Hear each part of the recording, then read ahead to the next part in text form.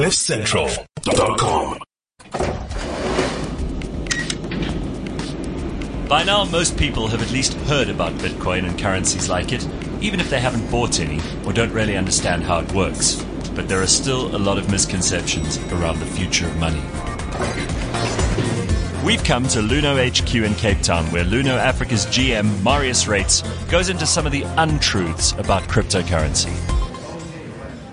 Bitcoin interest is growing. More people are being introduced to cryptocurrency each day, but there are still common misconceptions and myths surrounding this new financial system.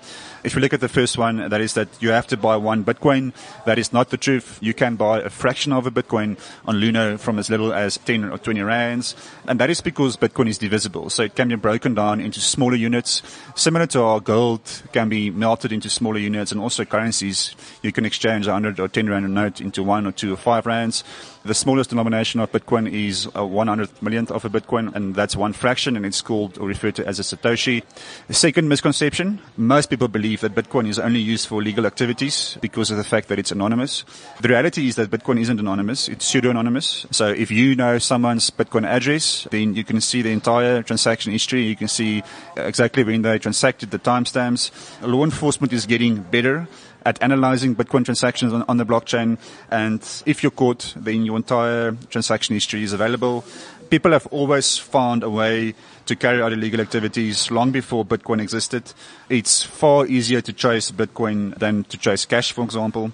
And I think also important, criminal use has shrunk dramatically over the last 2 to 3 years, especially. The technology has improved. There's companies providing a blockchain tracking technology that enables law enforcement and platforms to track Bitcoin transactions being sent to the dark net and for other illicit uses. The Bank of England found that cryptocurrency ranked, I think, 12th or 13th on that list of methods being used for money laundering. Top of that list was things like credit card fraud and also cash. The third common misconception is that Bitcoin has no intrinsic value and therefore it's not a currency. However, this can be applied to any currency. For example, if we all stopped believing in the rand or in the pound or in the US dollar, then it would also cease to have any value.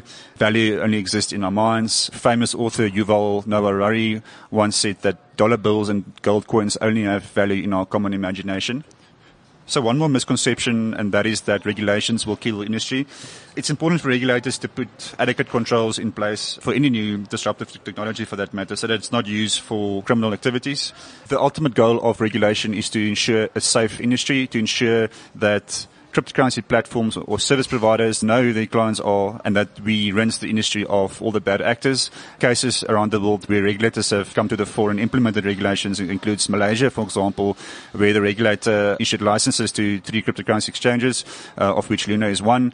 And that essentially is to ensure that the industry is safe to use for consumers, that we're looking after things like consumer protection, that there's no reckless information being spread by platforms. And I think also importantly to ensure that service providers have a high regard for consumer information and also for the safeguarding of customer funds.